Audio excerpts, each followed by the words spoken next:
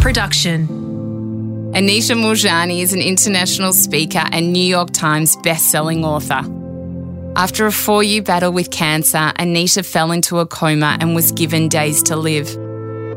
As her doctors gathered to revive her, she journeyed into a near-death experience where she was given the choice to return to her physical form or to continue into this new realm. Anita says, "I learned that my only purpose in life is to be a full expression of myself, to love myself to the core of my being, and to share my heart and soul with the world without fear."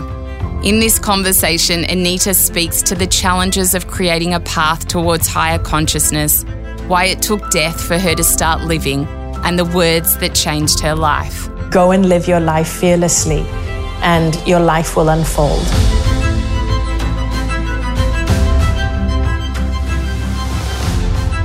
I'm Sarah Grimberg, and this is A Life of Greatness. Working as a podcast and radio producer, I have been fortunate enough to cross paths with many intriguing people who have had a profound impact on me. In this series, I share stories and experiences from the people who have brought inspiration to my life, and hopefully yours too. Anita Moorjani is the best-selling author of many books, including Dying to Be Me and her newest book, Sensitive is the New Strong. This conversation is an exploration of many things, including the journey for personal meaning beyond the ego, understanding fear, and accepting death. Anita's story reminds us of the impermanence of everything and the sacredness of each day. My hope is that our conversation allows you to help identify the blocks you have created in your own life and sets you on the path to healing that we all wish to seek. Anita Moorjani, take us back to 2001, because your life has obviously changed in the most miraculous way, but in 2001, you were a different person to what you are today. Let us go back there and tell us a bit about that. So back in 2001, this was even before I had a diagnosis of cancer, which came later. I was a very different person. I was somebody who I would call a people pleaser, a doormat. I was always trying to win other people's approval. Everything I did was to win people's approval, and I was always worried whether people would like me. I lived in a lot of fear of not being good enough, fear of not being liked. Also, other kinds of fear of illness, fear of financial fears of not having enough money. My life was actually driven by fears. And then in 2002, I was diagnosed with lymphoma, and that progressed over a period of 4 years. But even before I was diagnosed, in 2001, my best friend was diagnosed with cancer, with a very aggressive form of cancer, and she was my best friend. We were the same age. We were young and vibrant at that time in 2001. And when she got her diagnosis, it shocked me. It was almost as if I got it. That's how strongly I felt it. I realized many years later that I'm an empath, and so I absorb other people's feelings. But I literally absorbed her fear, and I wanted to do everything I could to help her on this journey. The cancer she was diagnosed with was a very rare and aggressive form, and the doctors told her that she only had a 5% chance of survival. And so they gave her very aggressive treatments to deal with it. As I watched her go through this, I was literally, without realizing it, taking on all her pain and her fear. And I was there with her, constantly wanting her to feel better. And I was helping her and helping her kids. And I wasn't able to do anything for myself while she was sick. If I would go out with friends, I would feel guilty because she was suffering and I was having a good time. If I went shopping, I would feel guilty, like, who do I think I am buying these beautiful clothes while my friend is lying in hospital and dying and knowing that her days are numbered. And so I wasn't able to do anything good for myself. And over the months, as her health deteriorated, things, like even my life was kind of falling apart because I wasn't paying attention to my health, my well-being. I was becoming drained because I was there. I was making myself available for her 24/7 and being at the hospital and running her errands and just doing everything I could. And it wasn't that she was demanding it. It was more me making myself available. And I wasn't paying attention to my life, and my life was falling apart. And every time I was facing any issues, if I was feeling unwell, unplugged, I would still plod on because I would say to myself that my problems are nothing compared to hers. And so I kept minimizing my problems until my problems got bigger and bigger. And finally, I was feeling this lump on the side of my neck in April of 2002. And I went to the doctor, and he did a biopsy, and he said it was lymphoma, and then sent me to have scans to have it, what they call staged. And he said it's stage 2, which means it wasn't just restricted to that area. It had spread to a quadrant of my body. And so, of course, I was like, filled with fear now. I was dealing with something big. But there was a part of me that felt, now I get to focus on myself. I get to take care of myself. So it was like this diagnosis gave me the excuse or the reason I needed to take care of myself. Up until that point, I had never felt worthy or deserving of taking care of myself. I was someone who always felt other people's problems are more important than mine. I was always putting myself last and my problems to the back. And now I had this opportunity to actually take care of myself. And so I share this with people to say, you don't need a reason to take care of yourself. Why do you think, Anita, you had so much fear in you? Where did that stem from? I think it's cultural conditioning. I mean, and I don't think it's unique to me, but I speak for myself. I grew up in a culture with a lot of gender disparity. So I grew up believing that a woman's role was to serve the men in her life and to be subservient to the men in her life. Women were rewarded. The more subservient we were, the more we were rewarded. And the more useful we were to the men in our lives, the more rewarded we were for that. So basically that's so we were socialized to be obedient to our fathers, to our dads, and then eventually to our husbands. And we always had to have a male chaperone if we were going out at night, whether it was a brother or a very trusted male friend. So women were treated like they were weaker, inferior, needed to be taken care of. So I grew up with that social conditioning.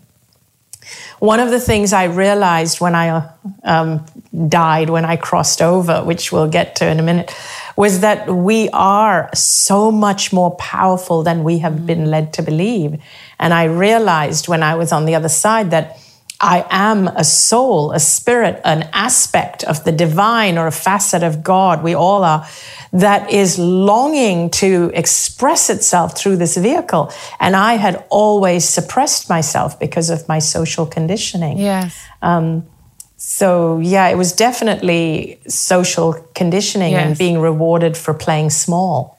And so you got cancer, and how were the years, obviously, after that, whilst you became very, very unwell? Yes, so it progressed over the years because I really feared the cancer. I feared the treatments. I feared death. My best friend passed away. And when she did, and then my brother-in-law was diagnosed with cancer and he passed away. And both of them had the best treatment, supposedly the most expensive treatment at the most expensive cancer hospitals that money can buy.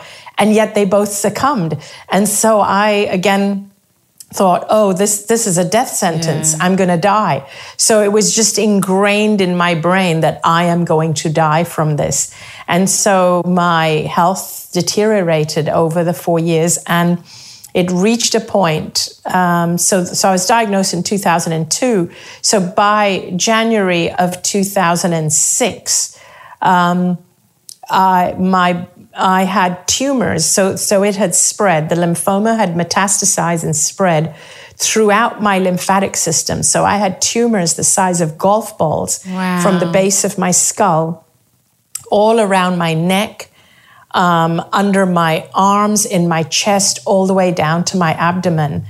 And because of these tumors, they were like blocking my organs and lungs. And so my lungs were filling up with fluid. And because they were filled up with fluid, I had difficulty breathing. And if I lied down, I would choke on my own fluid. Oh my God. And my body stopped absorbing nutrition. And so I was dropping weight like crazy. So at that point in 2006, I weighed about 85 pounds. I looked like a skeleton.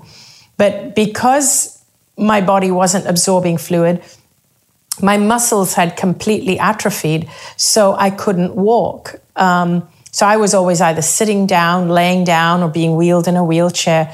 I could not walk.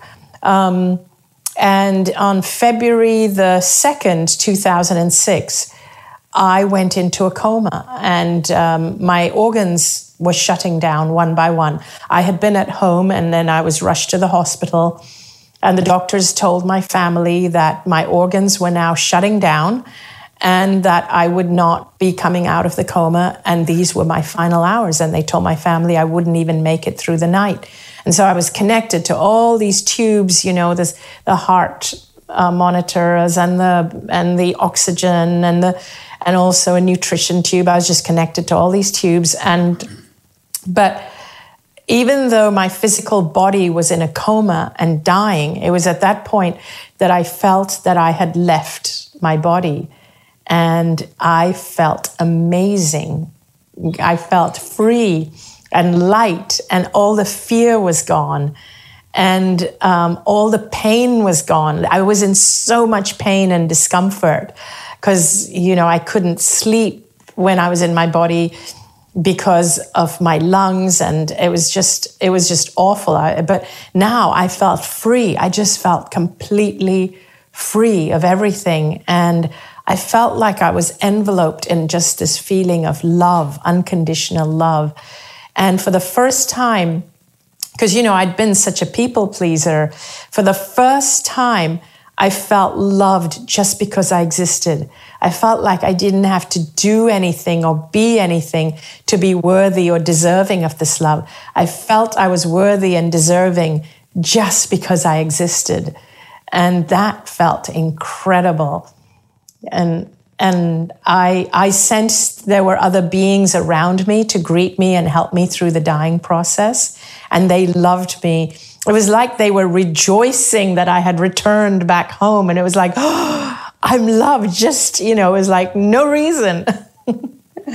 Do you feel like you've had that feeling of love that you felt when you crossed over again in the human world? The love here in the human world is very different. So I feel we all have the ability to access it. So, which is what I try and do. And I can access it when I'm alone, or when I'm in nature, or sometimes when I'm meditating, or when I'm listening to certain types of music. I can go back to that state of being. But when we are immersed with both feet firmly planted in this physical world, it's very hard to feel that love. And that love was very powerful. And I even don't feel it is anything like the love. It's almost like it should have a word of its own. It shouldn't be called love. Because the way we use the word love here doesn't even come close to describing what I felt there. It's an all-encompassing feeling. It's almost like it's a non-duality. It's like when you're in that state, you feel love for everyone and everything, even the people who have wronged you and harmed you. They could even be a murderer, and all you feel for them is love and compassion for being in so much pain or ignorance that they need to do that, that they feel the need to murder someone. Yeah. So it's that kind of love.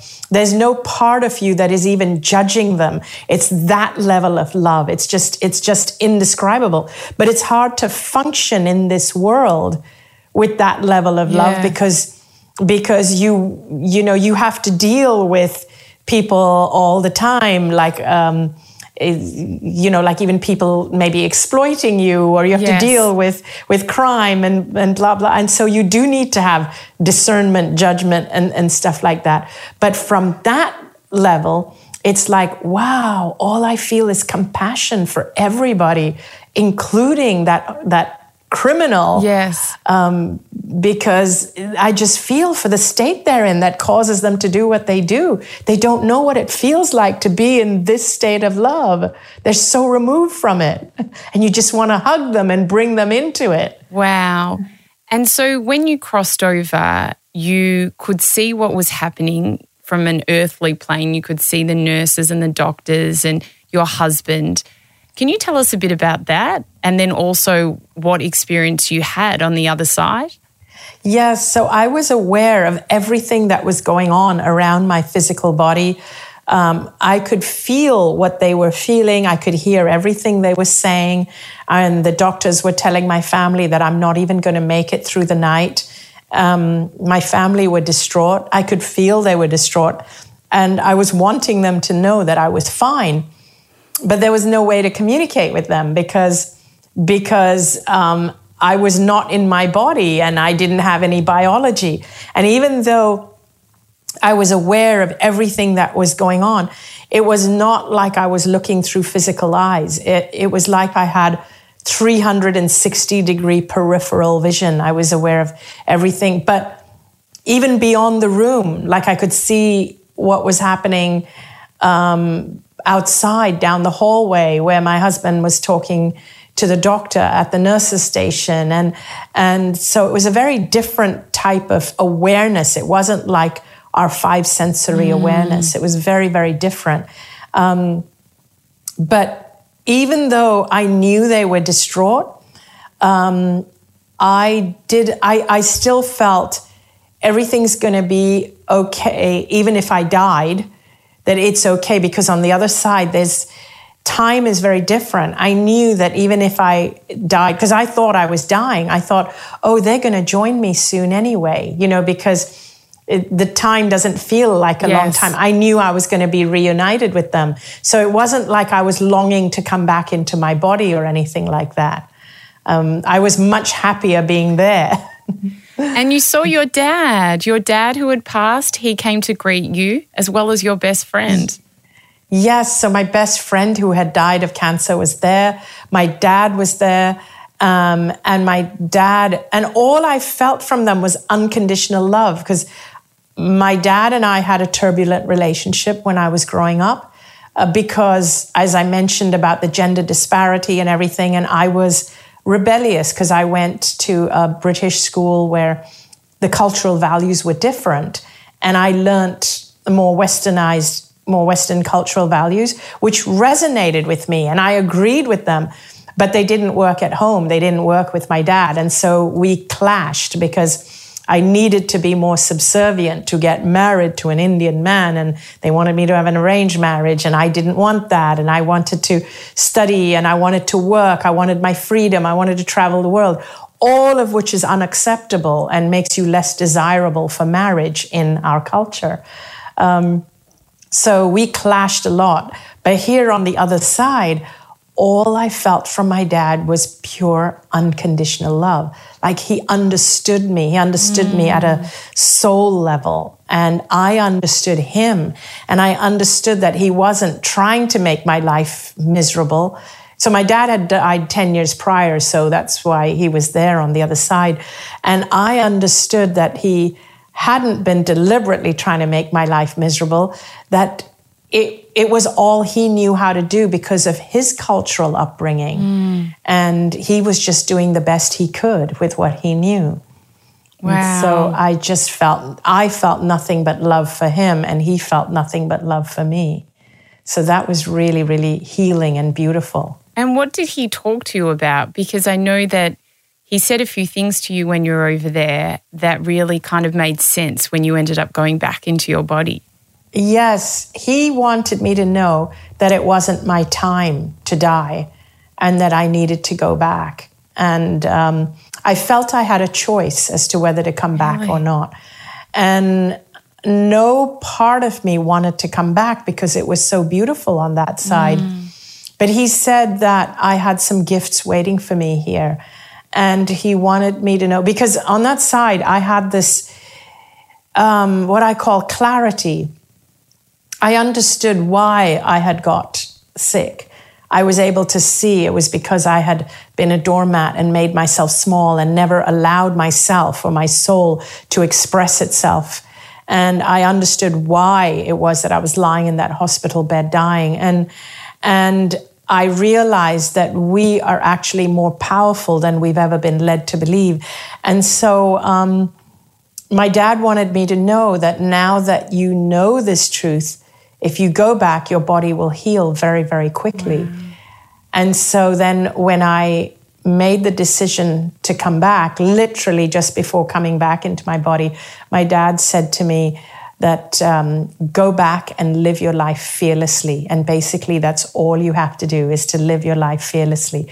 So because he wanted me to know that I hadn't fulfilled my purpose and I had gifts waiting for me, I wanted to know, like, so what is my purpose? And he wanted me to know that I didn't need to know that. All I needed to know was go and live your life fearlessly and your life will unfold. And so basically he gave me that as the only message I needed, live your life fearlessly. And so it was, and so the thing is that during my lifetime, it was my dad who instilled fear in me. I grew up as a very, very fearful person because of my dad, because I felt I never lived up to his expectations. I was never, because I was rebellious, I was not, I was rebelling against the culture. I was not subservient enough. I was not obedient enough.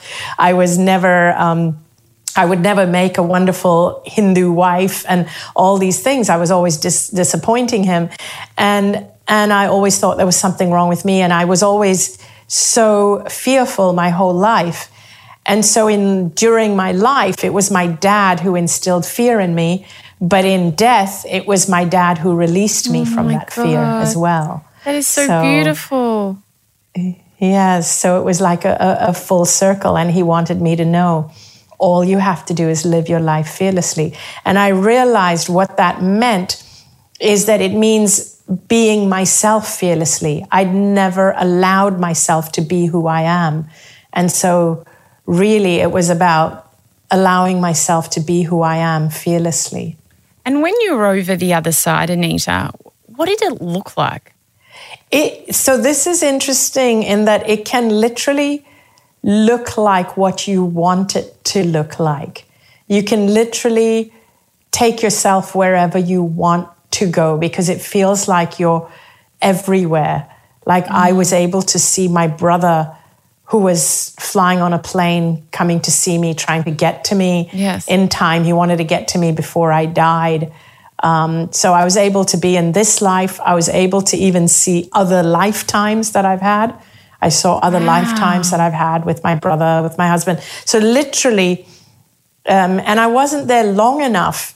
If I was there longer, I would probably know more and go deeper and into other dimensions and so on. But it literally felt like I could be wherever I wanted to, but time and space were no restrictions. Yes. So I could go back in time. But I was also able to see a little bit into the future of what I would be doing if I came back here into this physical life.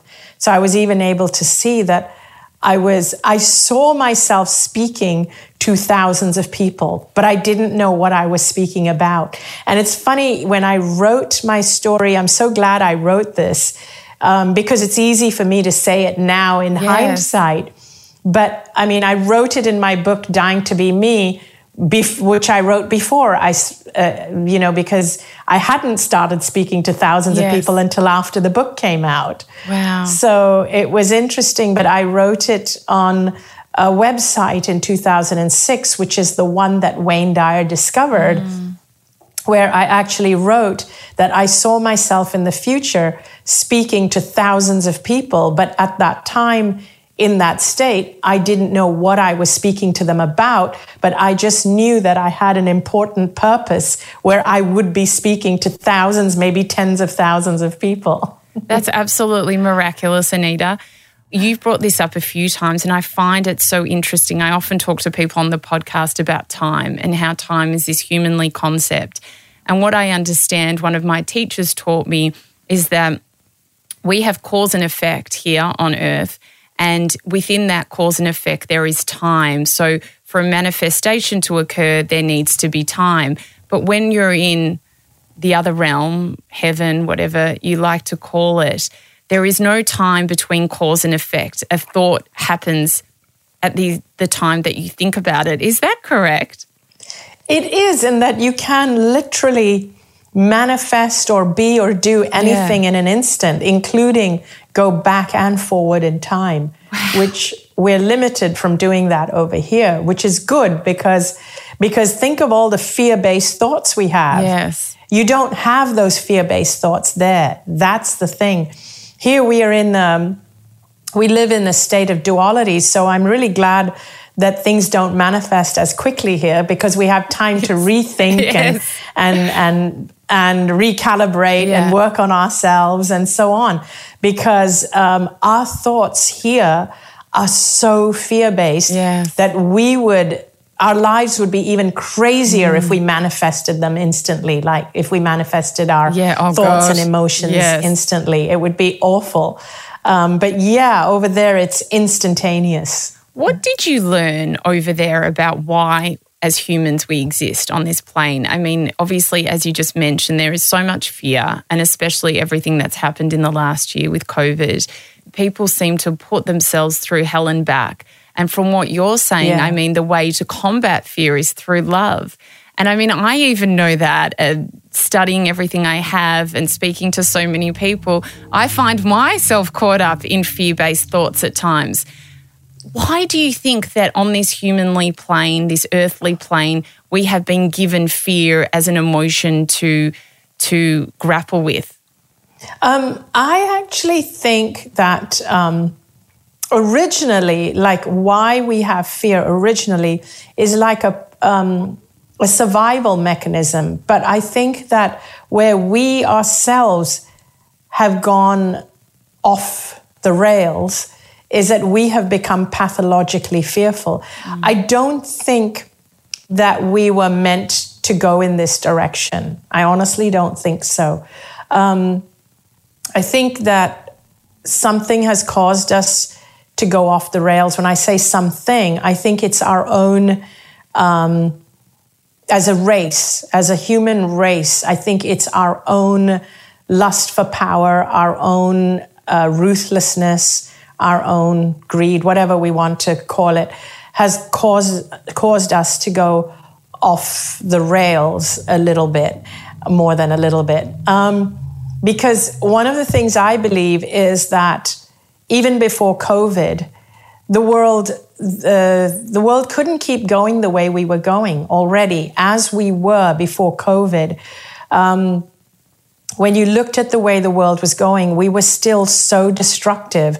And think about it, like governments and world leaders were more interested in spending trillions of dollars to create weapons to kill each other, while there are people starving in this world. So they were more interested in killing our brothers and sisters than in feeding our brothers and sisters. Look at what kind of a race we are when that's the way we think, and that's where our resources go to. That's where our intelligence goes towards destruction as opposed to growth and feeding and so on. So, I like the stuff that was on the news even before COVID was all the governments comparing the size of their nuclear weapons, but nobody talks about how are we going to feed the poor and the hungry and the destitute. So I believe that we couldn't keep going the way we were going anyway. We would have been on the brink of our own extinction if we kept going. And so this is my personal belief, and it, whether people believe it or not. Yeah. But I don't know if there's been nothing in history that has brought the whole planet to its knees the way COVID has. There's not a single country or person that hasn't been affected at some level. It brought the whole planet to a standstill where nature could suddenly breathe. Yes. Planes stopped flying, cars stopped traveling, and you saw birds and you saw, like nature was now blooming and nature could suddenly breathe. The planet could breathe. The planet came to a standstill. I felt it was a divine intervention to stop us at our knees and to make us reevaluate. What are we doing? Why are we going in this direction? In a way, I felt it was an opportunity for us to reevaluate. Like when things open up, what do we want to see? How do we want to move forward? We can't go back to the way we were. It's pretty much like how when I had the near-death experience and I came back, I realized, because I understood what caused the cancer, I didn't want to go back to being the person I was before. Yes. That was the person who was the doormat who got cancer.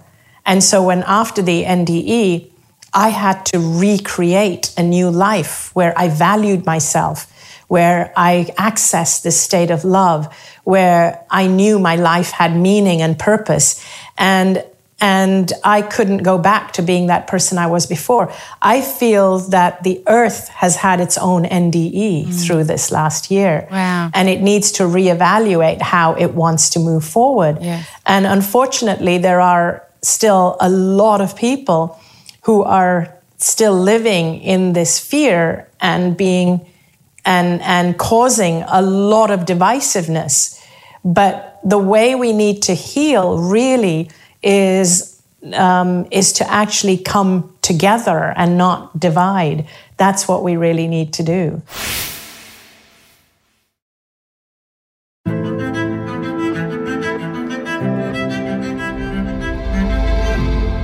How do you deal with now being on the earthly plane when you have fear come into your life, knowing what you know?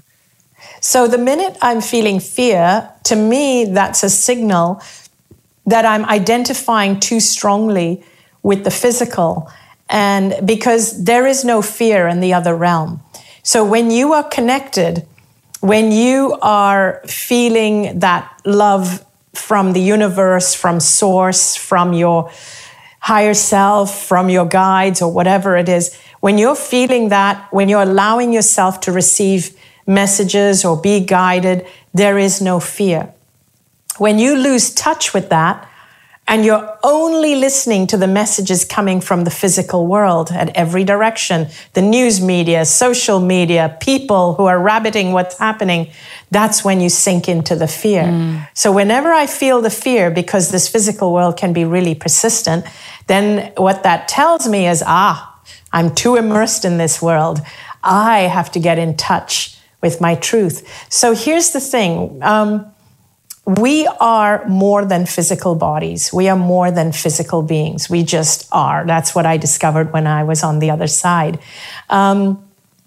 So I say that I call myself a sixth sensory being. I believe we all are, but I usually only speak for myself because you get naysayers and debunkers and skeptics that say, oh, prove it. But what I say is that, this is my belief. I believe I am, so I don't feel the need to prove anything. But if what I say resonates, take it. If it doesn't, Don't worry about it. But I believe that we are 6 sensory beings who have been conditioned to believe that we are 5 sensory beings. So we have denied one of our senses. The thing is, the sense that we have denied is actually our greatest and most powerful sense. It would be like telling you that you cannot see. It would be like telling you, close your eyes. And from birth, if I told you, or from the time you were old enough to understand and comprehend, if I said, Sarah, you must keep your eyes closed and never open your eyes. And you say, but why? Look, I can see. And if I said, nope, that's a distraction. It'll distract you from navigating the world the way it's meant to be navigated. And it's your imagination. So keep your eyes closed. So under pressure, you keep your eyes closed because you want to fit in with everyone else. So if everybody denied this sense, we would create a world. So if I told you to close your eyes, if we were 4 sensory beings now, because everybody had their eyes closed, we would create a world for 4 sensory people, created by 4 sensory people. That world would have technology to help us navigate the world without sight. That world would not have aesthetic art because you don't have eyes to admire art. You wouldn't have fashion. You wouldn't have cinematography. You wouldn't have architecture. There's so much that would be lacking. But all your technology and everything would be geared towards helping you navigate life as a 4 sensory being. In the same way, we are actually 6 sensory beings who have suppressed our intuition.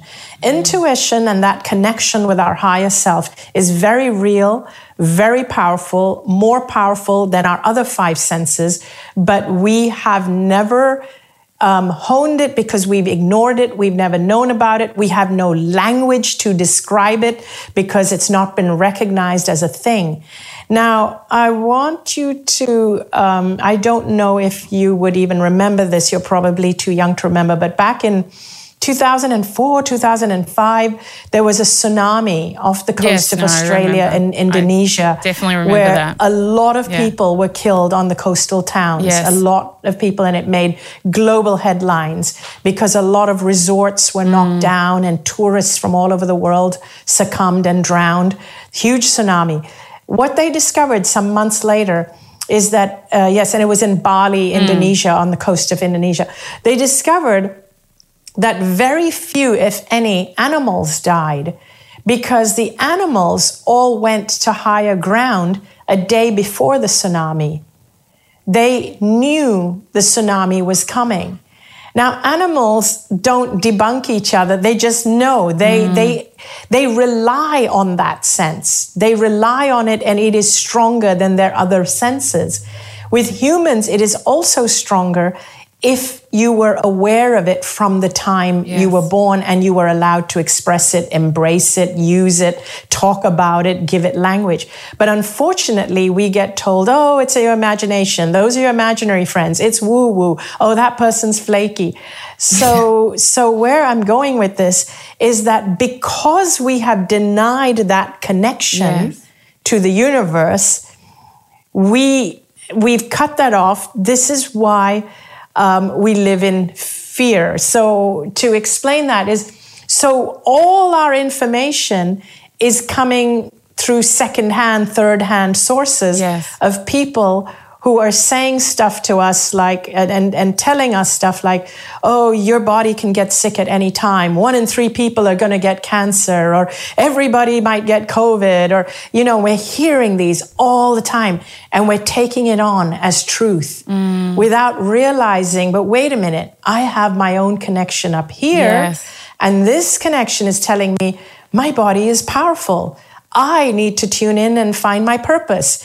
Let me get downloads. What is my purpose? And so because we've cut off that connection and take that one as gospel, the one here, that's how we fall into fear. And then when we're in fear, we operate from fight or flight. When we're in fight or flight, we're operating from our on adrenaline, and we get depleted and tired, and so we fall into this whole earthly spiral. So if you fall into fear, find your connection. Yes, that is such brilliant advice. You've talked a bit about how you thought that you brought on your cancer through your fear. Do you think that's true for people that have most illnesses, that it's brought on by their thoughts? I don't want to make a blanket statement. So I don't usually speak for other people. Yes. Because, but I will say this, that there are a lot of people who are super sensitive, empaths, who take on the energies of other people. I was one of them. And these people are also highly suggestible. And so for such people, I believe that they need to be aware that they have a tendency to get sick because they're taking on the energies of other people. And I say this not to make them fearful. I say this because I want them to know that you can heal if you know this and if you know you have a tendency to do this. That's what I want to say. Hence why my passion now has been speaking with highly sensitive people and empaths, because I believe that there could be people on the other end of the spectrum who are not super sensitive, who don't absorb other people's energies, who do go and trash their life and get sick. That's a whole different thing. But there are also thousands, hundreds of thousands, maybe millions of people who are empaths, who are super sensitive, who are constantly out there helping and serving people and not realizing that they are an energetic sponge and taking on the energies of the people around them.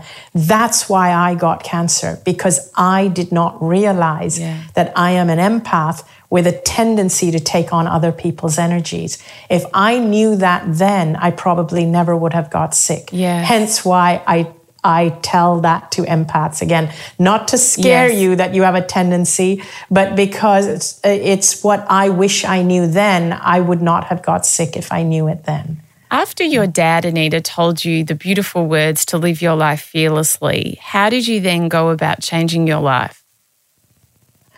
It was a challenge because I realized that the community that I was in, the community, the people around me, the friends and everything, the circle I was in, was built around the person I used to be. The fearful doormat, there to serve everyone except myself.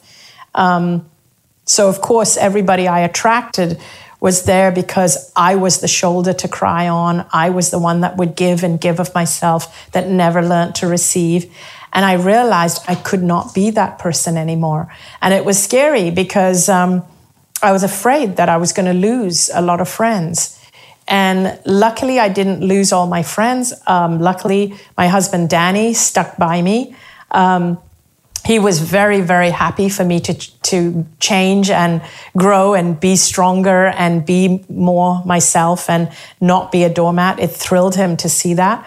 And I did lose one or two friends, and it was sad, but I had to come to terms with that I could not go back to being the person I used to be.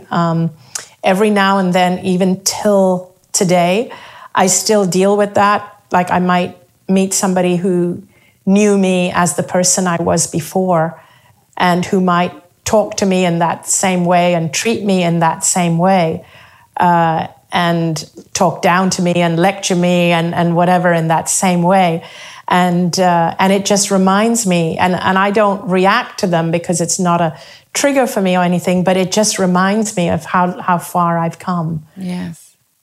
Is love our purest emotion in this earthly realm? It is, and I think here in this earthly realm, there are degrees of love. Yes. I think that what a lot of people interpret as love isn't actually love, because love is unconditional. But the fact that we have to use the word unconditional love means that we don't really understand what true love is. And the fact that even when I describe it, I have to say the love there was unconditional, because here, for a lot of people, they don't realize it, it's unconscious. But when but even when they declare they love someone, and when that person grows, the love stops. Like when, so for example, if I was in a different type of relationship, and I can just imagine, and I know relationships like this, that after the NDE, I grew so much, but I grew into the person who I really am. And I grew into loving myself so much more that I felt I needed to do this regardless of who came on this journey with me or not. I can imagine that if I was married to a different kind of person, that it would intimidate. It could intimidate them, and it could scare them off and have them stop loving me, because perhaps, particularly because of the culture I come from, I would no longer be that subservient wife that they married. Yes. Whereas my husband, Danny, I think he loved me even more for becoming this person, which I thought was interesting. He loved it. He loved how I was just... Yes, how could he not? Being more myself. How did the doctors and the medical team explain your near-death experience? So many of the ones who were entrenched in medicine, who were entrenched in oncology, were unable to explain it, to the point where they almost try to take the miracle away. They need to do that because they can't box it in the way they need to. But there were others. So I'm thankful that I had enough doctors supporting me so that I didn't feel I was going crazy. So there were 2 doctors in particular at that time who completely supported me. Now, even though my oncologists struggled with accepting it, they did say, "You're lucky to be alive." They did say that. And they said that, that what happened to you is very rare. It doesn't happen. So they were aware of that. But they still, when I told them what I experienced on the other side, they said, "No, I don't think so. You were hallucinating because of the drugs." And I said, "No, but I had to have experienced it because that's what triggered the healing." And they said, "No, spontaneous remissions do happen from time to time, and you're lucky, and that you're one of the people who experience it." So they kind of explained it away. But I did have a couple of doctors who completely supported me. My own GP or MD, general practitioner, my family doctor, basically, he completely believed me and everything I said about what happened on the other side. And he still remains a friend today. Oh, and he lives in Australia right now, in Perth. Fantastic. So he was my doctor in Hong Kong. But then when Wayne Dyer discovered my story, I was afraid if the story goes big that I would be met with a lot of skeptics and debunkers, but I was blessed to then meet scientists, quantum scientists like Bruce Lipton and Joe Dispenza, all of whom were able to explain everything that happened to me in quantum physics.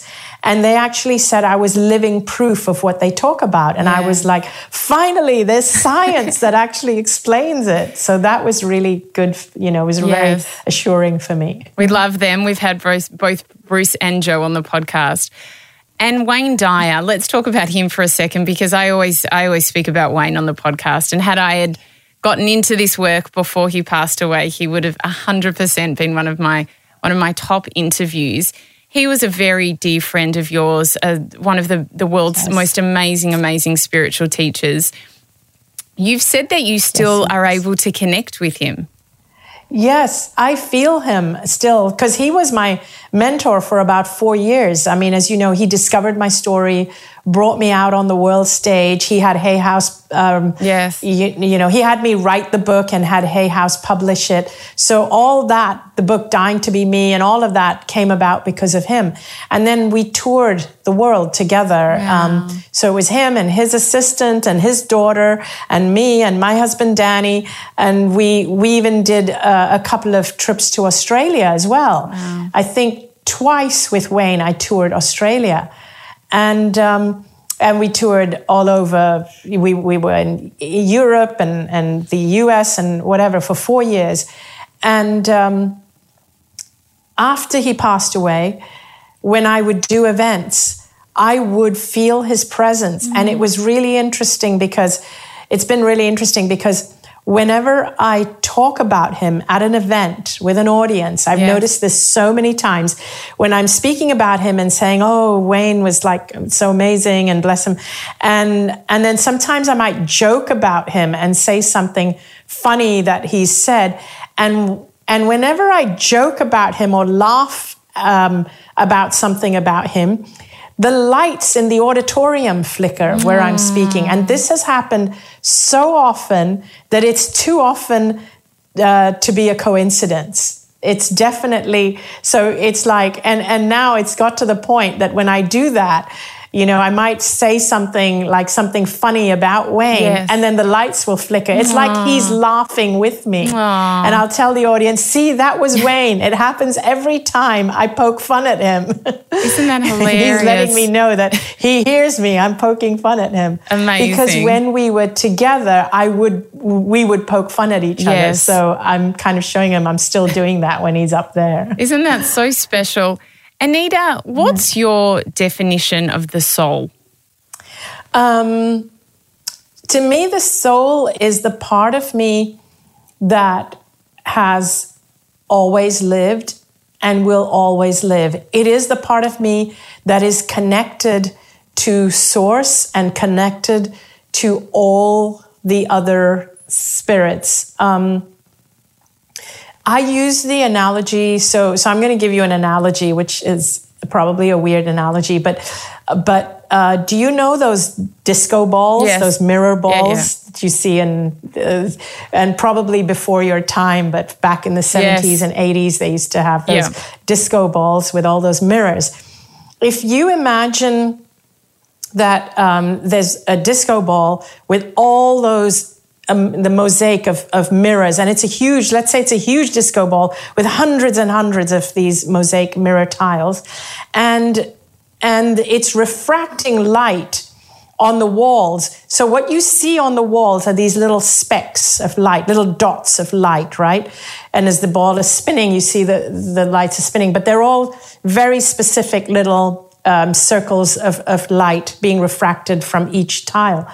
Now imagine if each of those little spots of light on the wall represents us as a physical being. So all of us physical beings see each other as being separate because all those little spots on the wall, they don't look connected. They're all separate from each other. They're individual little spots. That's us. We think we're all individual. But each of us is being refracted from a little mirror tile. And that mirror tile is connected to all the other tiles, and all of them are connected to make one giant ball. To me, that giant ball is consciousness. It's pure consciousness, or God. We can call it God, we can call it Source, but that is pure consciousness. It is the souls of every being all together, and we're all connected. And so each of us, because we're connected as one consciousness, as one ball, we can actually access information from each other, which is what we call intuition, telepathy, ESP. We're accessing because all of us together form this giant cosmic web where we all have access to everybody's information. That's how intuition works. But we are refracting our light on this earth as individual physical bodies. And our bodies here on this earth have been convinced to believe that we are separate individual beings that are purely physical, purely existing on this earth or purely existing on this wall as a two-dimensional flat light, without realizing that, hey, in actuality, I'm not two-dimensional. I'm three-dimensional being refracted from that mirror ball. So with us, we are not three-dimensional. We are four-dimensional being refracted from pure consciousness through our little mirror tile, which is our soul, which is which has access to all the information, and it's projecting through this physical body on this earth. If we knew that we were all connected, we would create a very different reality. Yes, that's beautiful. What's the best advice, Anita, that you've ever been given? To go and live my life fearlessly. Oh, of course. Of course. That is beautiful advice. What's the lesson that has taken you the longest to learn? To love myself. It took me a lifetime. It took me death to learn that. Yes. It took me death. And it's ridiculous how hard that lesson was to learn, because I was getting so many wake-up calls even when I was sick. Even while I was sick and had cancer, I always worried more about other people when they would come to see me to make my life easier. I would worry about them and say, oh, I don't want to inconvenience them. And I was always giving, and I never learned to receive love or to love myself. And it took death for me to realize, I'm supposed to love myself. And if I am constantly giving and giving, I need to learn to receive as well. Yes. That was the hardest lesson for me to learn. And literally, it took death for me to learn how important it is. What's your favorite prayer? To change what I can, to accept what I can't, and the wisdom to know the difference. Oh, that's so beautiful. What is a life of greatness to you? A life of greatness really, to me, is someone just living their lives fully and authentically and totally embracing who they are. It doesn't matter if they fail, if they fall flat on their face, or they succeed, or they become known or not known, but it is someone who fully embraces who they are, every part of themselves, and lives their life fully. Anita Moorjani, thank you. You are such a gem. Thank you so much for such a wisdom-filled conversation today. Oh, thank you so much, Sarah. It was such a pleasure being here, and thank you for your beautiful questions. For more inspiration and wisdom, I would love you to join me and my community on Instagram at A Life of Greatness podcast. To purchase my ebook, Finding Greatness, and watch videos on this and other episodes, head to sarahgrimberg.com. Love what you heard? Then we'd love you to hit subscribe on Apple Podcasts or your favourite podcast app and leave a 5-star review. It will help us share this wisdom with others. A Life of Greatness's executive producer is me, Sarah Grimberg. Audio producers Matt Nikolic and Darcy Thompson. Special thanks to Grant Tothill for bringing this dream to life. For more episodes, search A Life of Greatness podcast. Download the new Listener app now and listen for free. Listener.